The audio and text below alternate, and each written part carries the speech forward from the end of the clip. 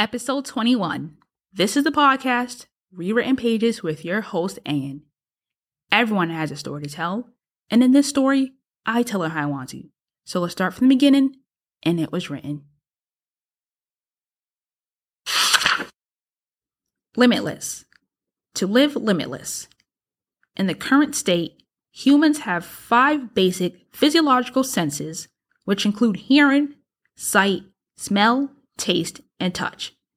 Every day being experienced through just these 5 basic senses that shape how humans perceive the outside environment. Our world created, fact or fiction. With the latter being deception based on perception.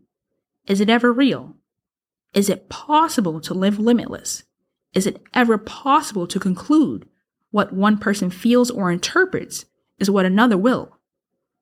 Can it accurately be decided, yes, this is this, and that is that? We all have our own experiences, even if experienced together. And apart, these differences can differ vastly, short-sighted, blurred reality. Yet these experiences become life stories, and these experiences seem so limited. Are we truly living? But there's missing parts. Is that the whole story? I don't know.